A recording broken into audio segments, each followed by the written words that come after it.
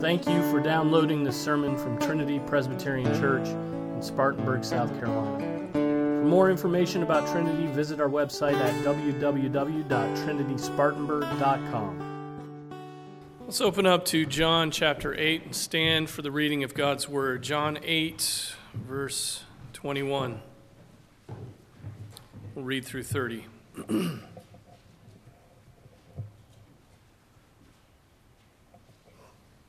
This is the word of the Lord. Then Jesus said again to them, I go away, and you will seek me, and will die in your sin. Where I am going, you cannot come. So the Jews were saying, surely he will not kill himself, will he, since he says, where I am going, you cannot come. And he was saying to them, you are from below, I am from above. You are of this world, I am not of this world. Therefore I said to you that you will die in your sins. For unless you believe that I am he, you will die in your sins. So they were saying to him, who are you? And Jesus said to them, what have I been saying to you from the beginning? I have many things to speak and to judge concerning you, but he who sent me is true. And the things which I heard from him, these I speak to the world. They did not realize that he had been speaking to them about the Father. So Jesus said, when you lift up the Son of Man, then you will know that I am he. And I do nothing on my own initiative, but I speak these things as the Father taught me. And he who sent me is with me. He has not left me alone, for I always do the things that are pleasing to him. As he spoke these things, many came to believe in him. This is the word of the Lord. Let's pray. O God, our Father, we call upon you, since all fullness of wisdom and light is found in you. Mercifully enlighten us by your Holy Spirit and the true understanding of your word. Give us grace to receive it in true fear and humility. May we be taught by your word to place our trust only in you and to serve and honor you as we ought, so that we may glorify your holy name in all our living and teach our neighbor by our good example, rendering to you the love and the obedience which faithful servants owe their masters and children their parents, since it has pleased you graciously to receive us among the number of your servants and children. We pray this in Jesus' name. Amen. Be seated.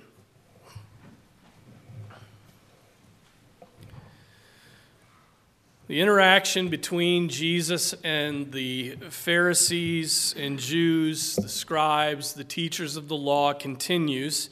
It began, you'll remember, with the scribes and Pharisees bringing to Jesus a woman caught in adultery, right? Caught in the very act, and they bring her to Jesus.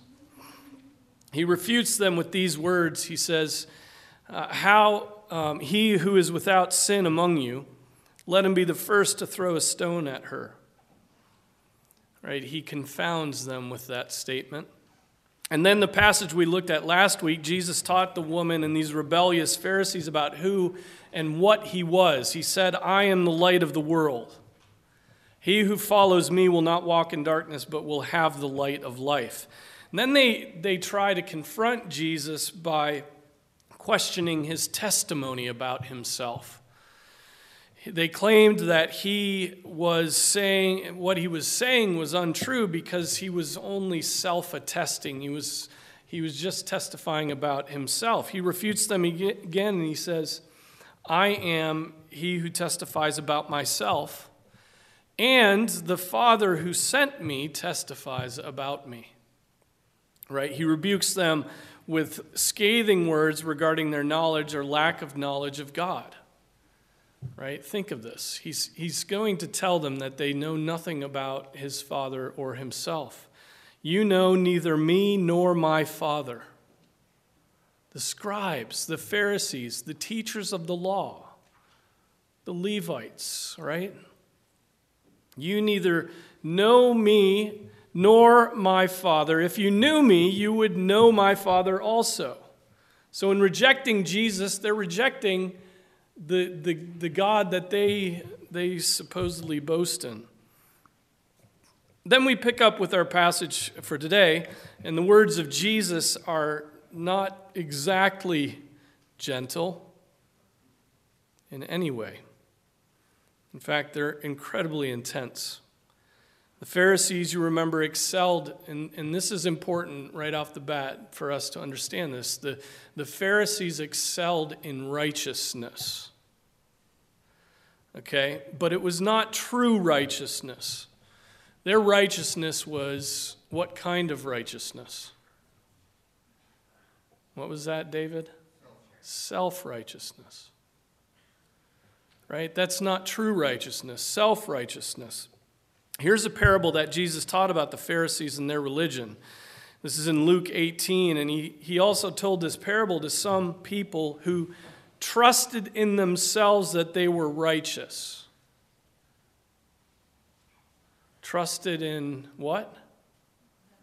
Themselves that they were righteous, and viewed others with contempt. Two men went up into the temple to pray, one a Pharisee, and the other a tax collector. The Pharisee stood and was praying this to himself: God, I thank you that I am not like other people,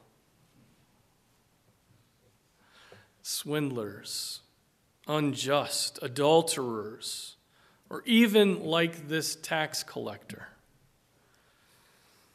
I fast twice a week. I pay tithes of all that I get. But the tax collector, standing some distance away, was even unwilling to lift up his eyes to heaven, but was beating his breast, saying, God, be merciful to me, the sinner.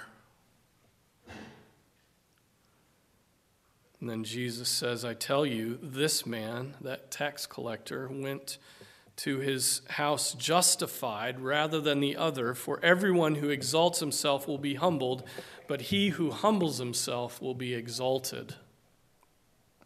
The Pharisees trust in themselves that they were righteous. They trusted in themselves that they were righteous, and this caused them to view others with contempt. They really thought they had it all together. They really thought they were living in a way that was pleasing to God.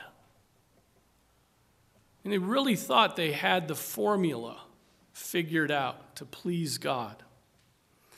They had erected fences around the law, layers of little laws, so that they would not break the bigger laws, or so they thought. In truth, they were lawbreakers because the end of their righteousness was contempt for their neighbor, instead of love for their neighbor. That was the end of it. Self-righteousness leads to a contempt of your neighbor. And when a person trusts in himself that he is righteous, he is not understanding the righteousness of God at all, is he? The righteousness of God is his to share. And it only comes to us on what basis?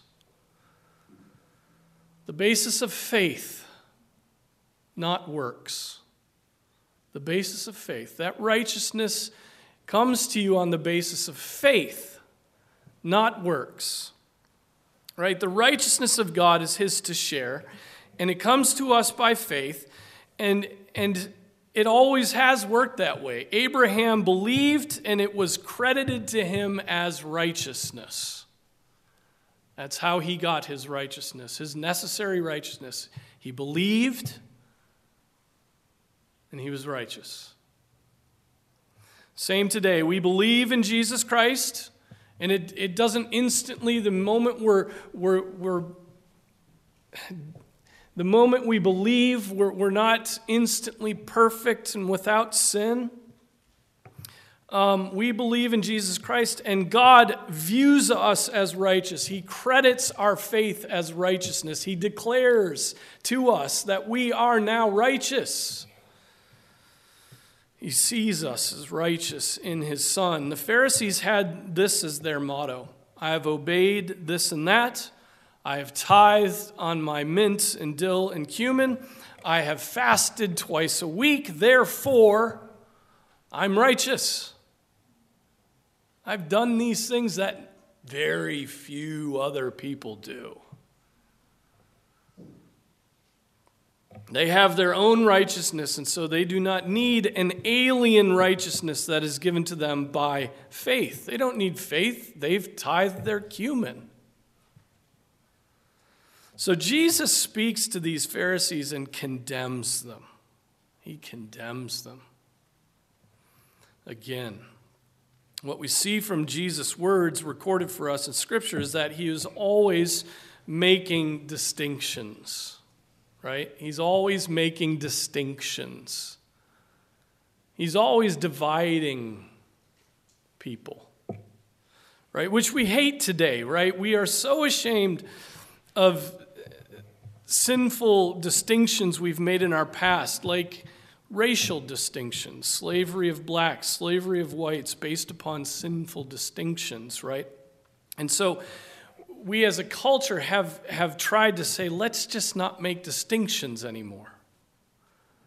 But God is a God of distinctions. God is always making distinctions. God has divided humanity. God has said there's narrow and broad roads, right? God has said that there are those who are elect and those who are reprobate. God has said those who are in his household and those who are outside, those who are welcome to the feast and those outside with those who are liars and abominable. Constant distinctions. We try to deny any sort of distinctions today, distinctions that God made and called good, like the distinction between male and female, and the distinction between believer and unbeliever. Jesus, though, continually makes distinctions, and to deny those distinctions he makes would be to deny the truth. Okay, the Pharisees have stubbornly refused to believe in Jesus after all the miracles, after all the works, all these testifying works, after the testimony of the prophets, and even the testimony of his Father from heaven. And they have not only refused to believe, but they want to wipe Jesus from the face of the earth. They want to get rid of him. They want to kill him. They want to put him in the ground and never hear another word from his mouth. And they are seeking to kill him. And so they are enemies of the righteous one, and so enemies of righteousness. And Jesus says to these self-righteous Jews, he says, and you got to hear the weight of these words, I go away and you will seek me, and you will die in your sin.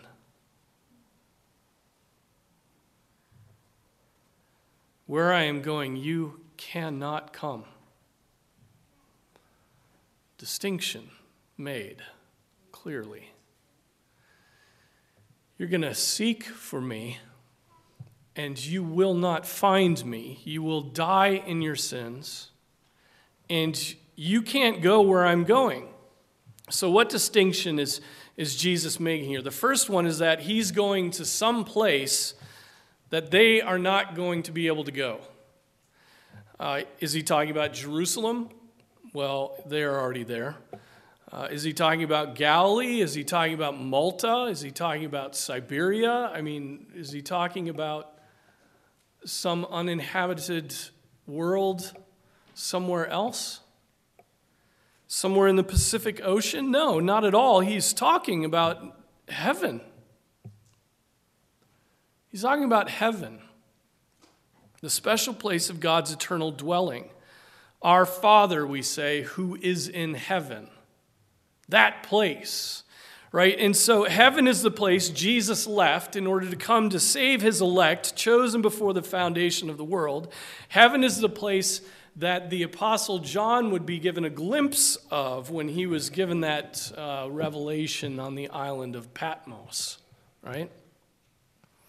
Do not let your heart be troubled. Believe in God. Believe also in me. In my Father's house are many dwelling places. That's where Jesus is going, in my Father's house.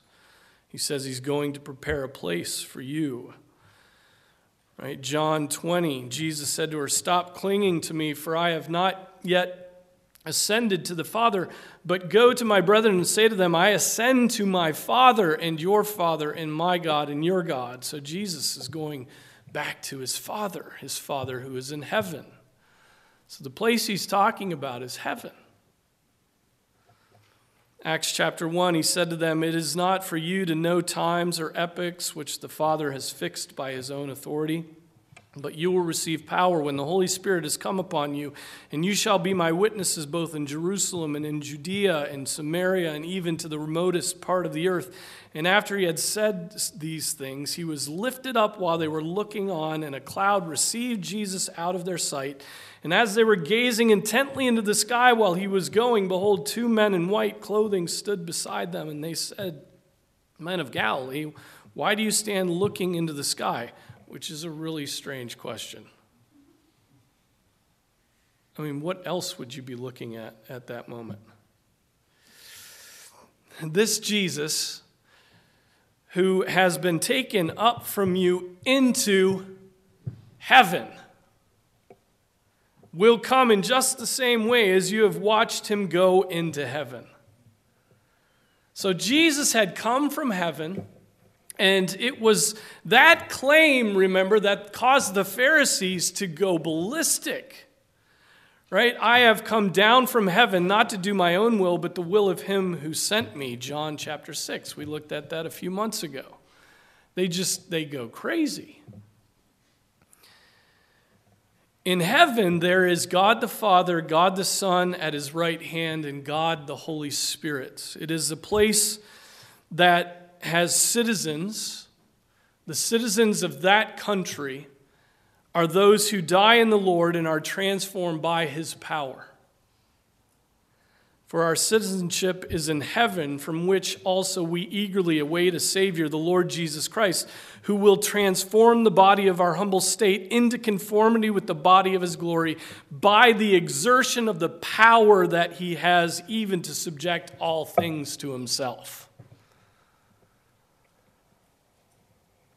That's who is in heaven, God and those who have had that transforming power work in them. And the angels, and nothing else, and no one else. And Jesus says to these self-righteous Pharisees, they cannot go there. He says they cannot go there. Verse 21, Jesus says, he will go to heaven, they will seek him, and yet die in their sin. They will even seek him, and yet they will not find him, which is to say that many can even seek after God, and yet they do so in vain. Many people will seek after God, but they do it in vain. They never come to a knowledge of God. They do not seek him because in him they will find their salvation from sins. They seek him because they like high liturgy and mysticism and the smell of the incense. That might be a reason they seek him. They like some formalism, or they like routine, right? This 7 and 1 is cool. Sundays, I like to do something spiritual. And so they'll seek him in that way. Some people seek God because they like the intellectual stimulation that comes from contemplating ancient writings. Old stuff has somehow a more profound presence. Some people seek him because they want to keep peace with their family, right? They're just going along because they want to keep the peace. Some people seek him because they think maybe there's some truth here. I'll take the truth and I'll decide what is true, and I'll spit out what I decide are the bones. Some people seek him because they get something out of it, but they seek him as the self-righteous who don't really need his righteousness, who don't know him in that sense as the one who supplies righteousness to those who believe in him. And so being self-righteous, not being covered in Christ's righteousness, they will have the same fate as these Pharisees. They will die in their sins.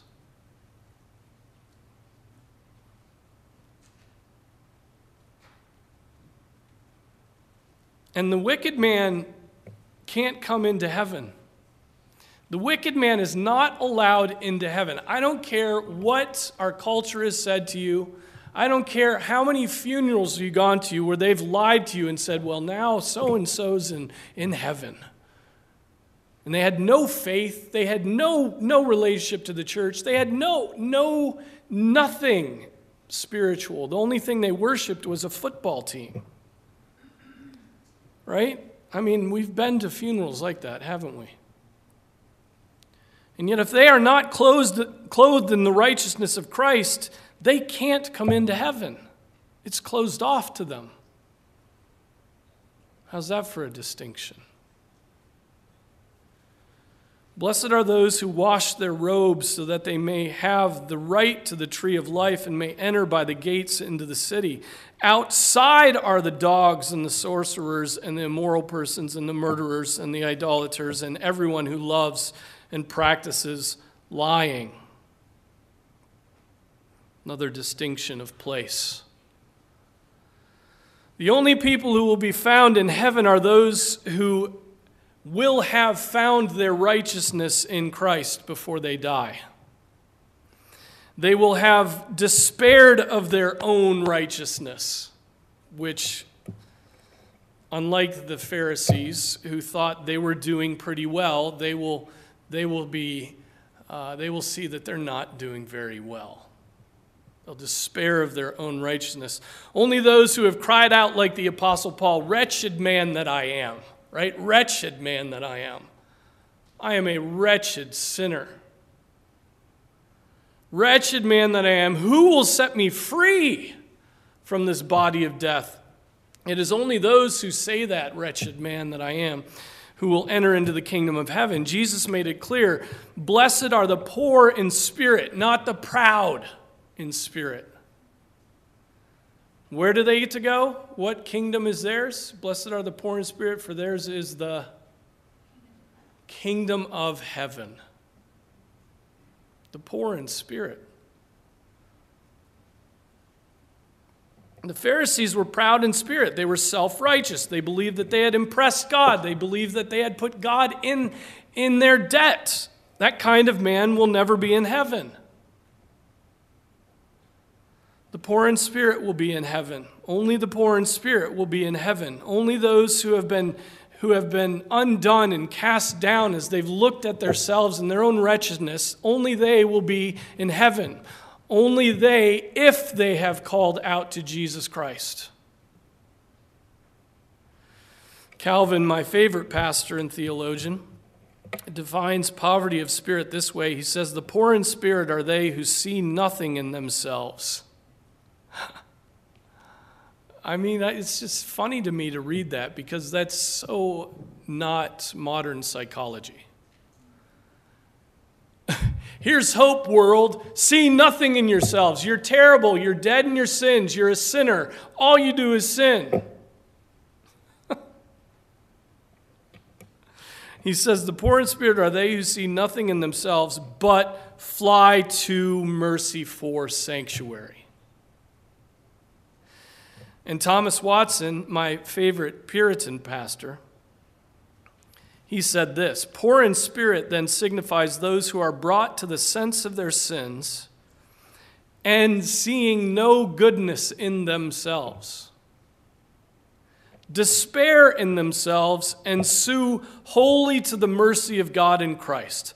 Poverty of spirit, he says, is a kind of self-annihilation.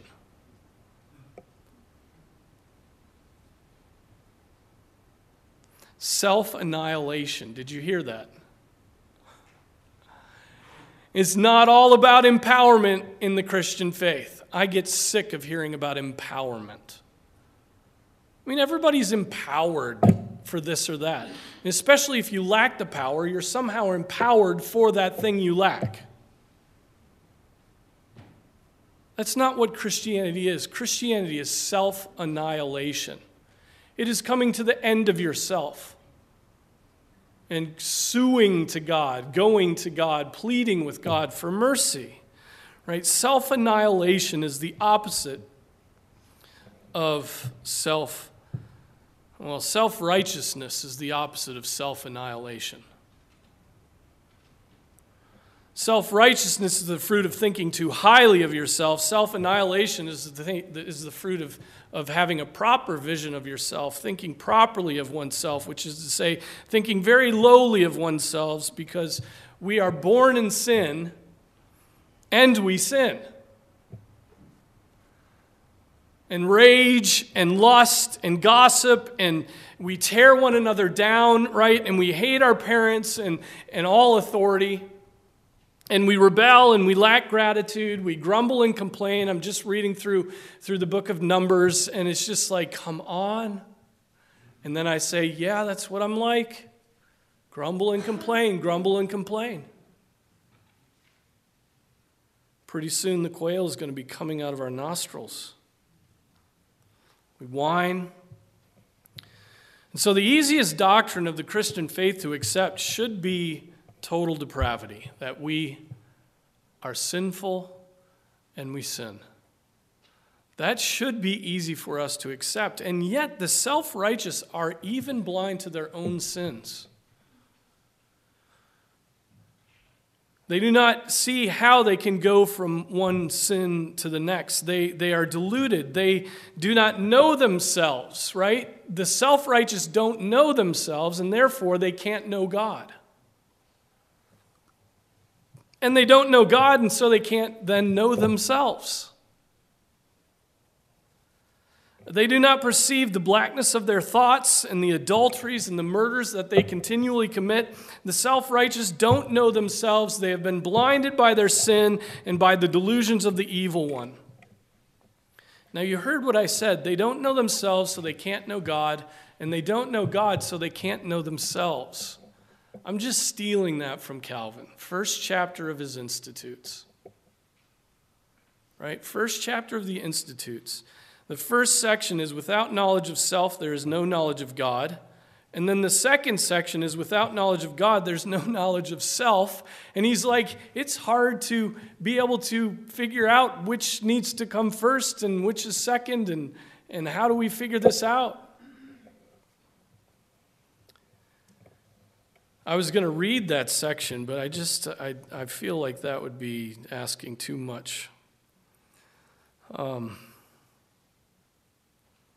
me read the last part of what he says. Hence that dread and amazement with which, as Scripture uniformly relates, holy men were struck and overwhelmed whenever they beheld the presence of God. When we see those who previously stood firm and secure so quaking with terror that the fear of death takes hold of them, nay, they are in a manner swallowed up and annihilated, the inference to be drawn is that men are never duly touched and impressed with a conviction of their insignificance until they have contrasted themselves with the majesty of God. Right? We don't know how insignificant we are until we see the very glory and majesty and the perfection and the holiness of God, is what he's saying. He said frequent examples of this consternation occur both in the book of Judges and the prophetical writings, so much so that it was a common expression among the people of God, we shall die, for we have seen the Lord. Hence the book of Job also, in humbling men under conviction of their folly, feebleness, and pollution, always derives its chief argument from descriptions of the divine wisdom, virtue, and purity. Nor without cause, for we see Abraham, the readier to acknowledge himself but dust and ashes, the nearer he approaches to behold the glory of the Lord.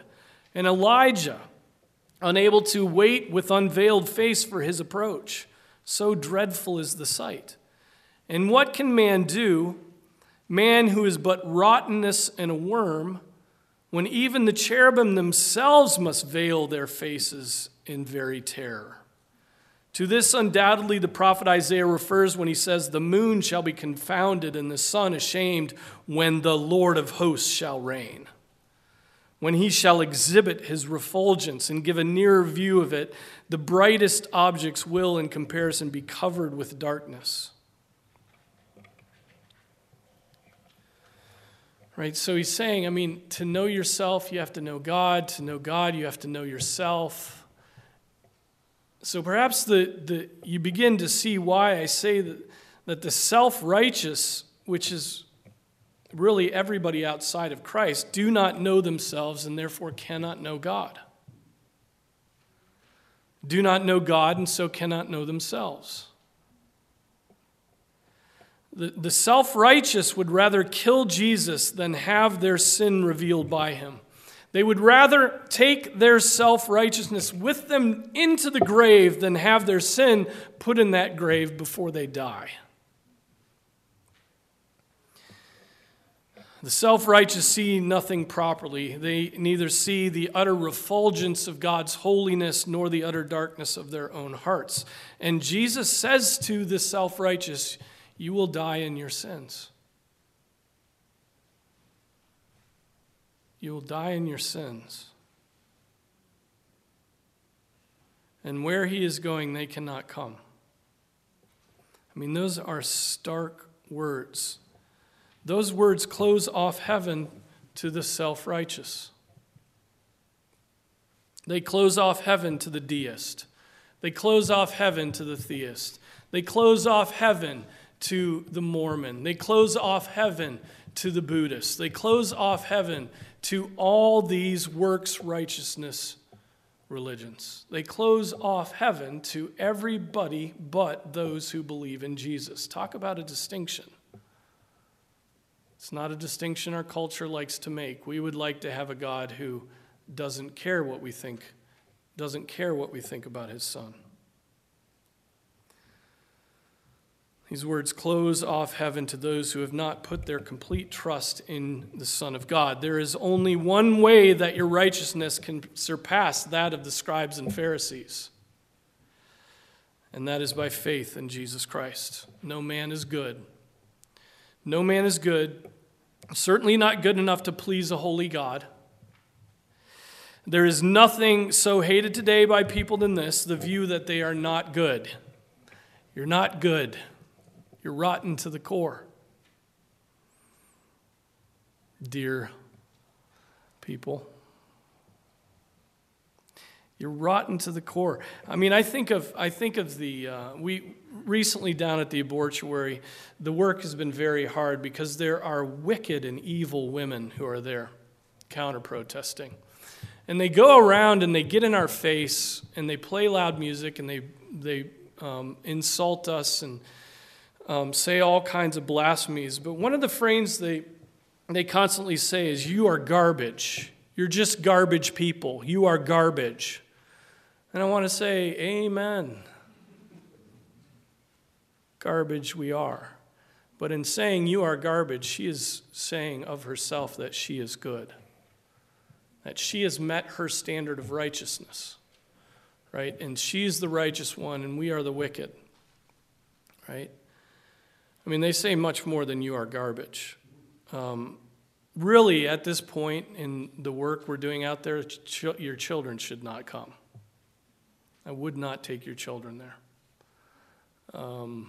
It's too intense, it's too confrontational, and the blasphemies and the profanity and the sexual debauchery of some of the music they play does not need to enter their ears. It's hard enough in your own ears. And if you're tempted, one of the reasons that I struggled out there last time is if I get a refrain of a song in my head with words, it will go through my head for months at a time. And I can't listen to that stuff. And so I had to separate myself from it because it will be in my head for months, those blasphemies. And so I just, I have to walk away from it. I can't take it. So use your wisdom when you're out there. But back to the point. She's testifying that we're garbage, and I want to say to her, yes, I agree with you. We're garbage. I am garbage, but you are garbage too, and you need righteousness. You need true righteousness in Jesus Christ. And yet the implication of everything she's saying about others is that she is good. She thinks she's on the side of the angels. She does not know herself, and therefore cannot know God. And she does not know God and does not know herself. She doesn't know the source of all good. And then we have a church that we live in, for the most part, evangelicals and Roman Catholics, who think they are half good and half bad. Right? So they need a half Savior and half good works. Right? Not depraved, not sinful, not dead in our sins and trespasses, but just, half bad. We've fallen halfway. And so we need something to help us get over the hump. Now that's terrible. Right? The self-righteous make way too much of themselves and of their works and of their status before a holy God.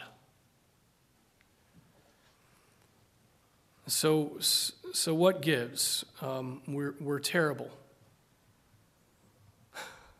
Is there any hope? Well, I've been talking about that hope all through this. Is there any hope? Yes. And Jesus says so in verse 24. If you look at verse 24, I said to you, and he's still going after the Pharisees, but notice what he says in this verse. I said to you that you will die in your sins, for unless you believe that I am he, you will die in your sins. He gives them a way of escape. He shows them the way out. Unless you believe that I am he, unless you believe that I am the Messiah, unless you believe that I'm a Savior of sinners and a friend of sinners, unless you believe that I'm the Son of God.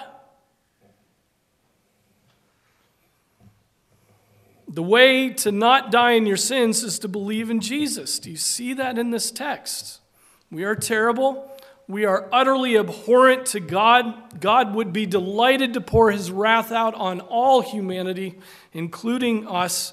And yet when we put our faith in Jesus Christ, God's countenance toward us completely changes.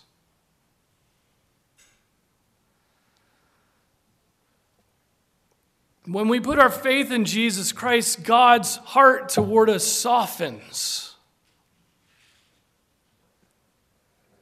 We go from hated to loved. We go from filthy to pure. We go from guilty to forgiven. We go from being children of wrath by nature to being children welcomed and adopted into the household of God.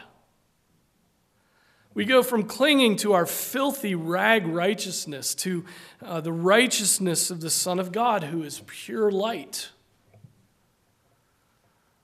That's glorious. It's so simple. It's so simple, isn't it? You just have to believe. You have to put your trust in Jesus. You have to believe that he's a rewarder of those who seek him. You have to believe that he rose from the dead. You just believe it, and God gives you such a gift. Eternal life, forgiveness of sins, ultimate protection in his presence.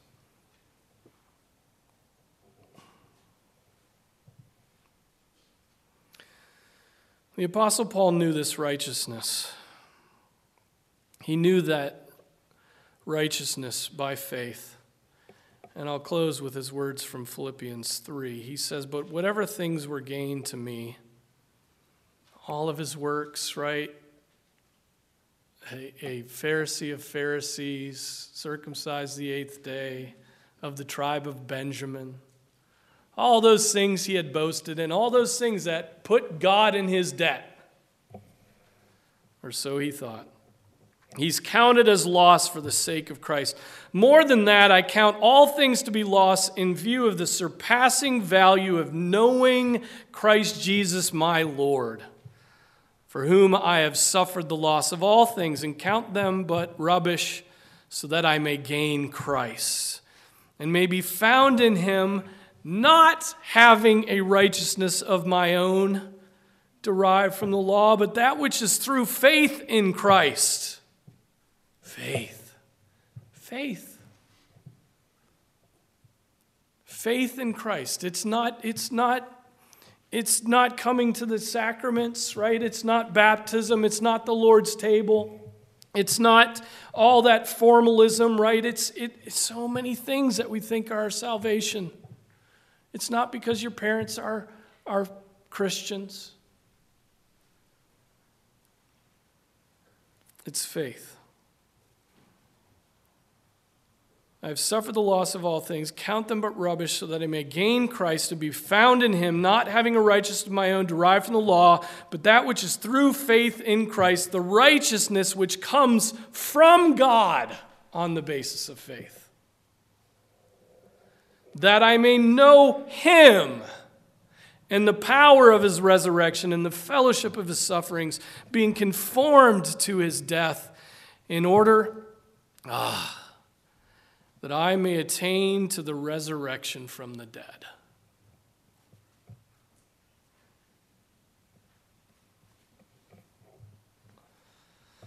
That I may attain to the resurrection of the dead. I mean, contrast those words. Paul, this Pharisee himself, this one who was self-righteous, this one who led, as Stephen was being stoned, he gladly stood there holding everybody's cloaks so they wouldn't get dirty, and they stoned him. This Pharisee of Pharisees says that, and Jesus to these other Pharisees says to them, you're going to die in your sins, and where I go, you cannot come. Yet to the Apostle Paul, Jesus came to him and showed him the way. And everything he had done, all of his self-righteousness from that point on, faded away, and he counted it rubbish. Nothing. Trash. Meant to be thrown away. Worthless. Good for nothing. But simply by his faith in Jesus Christ, he attains to the resurrection of the dead. May that be true of all of us who have heard this word preached this morning. Amen.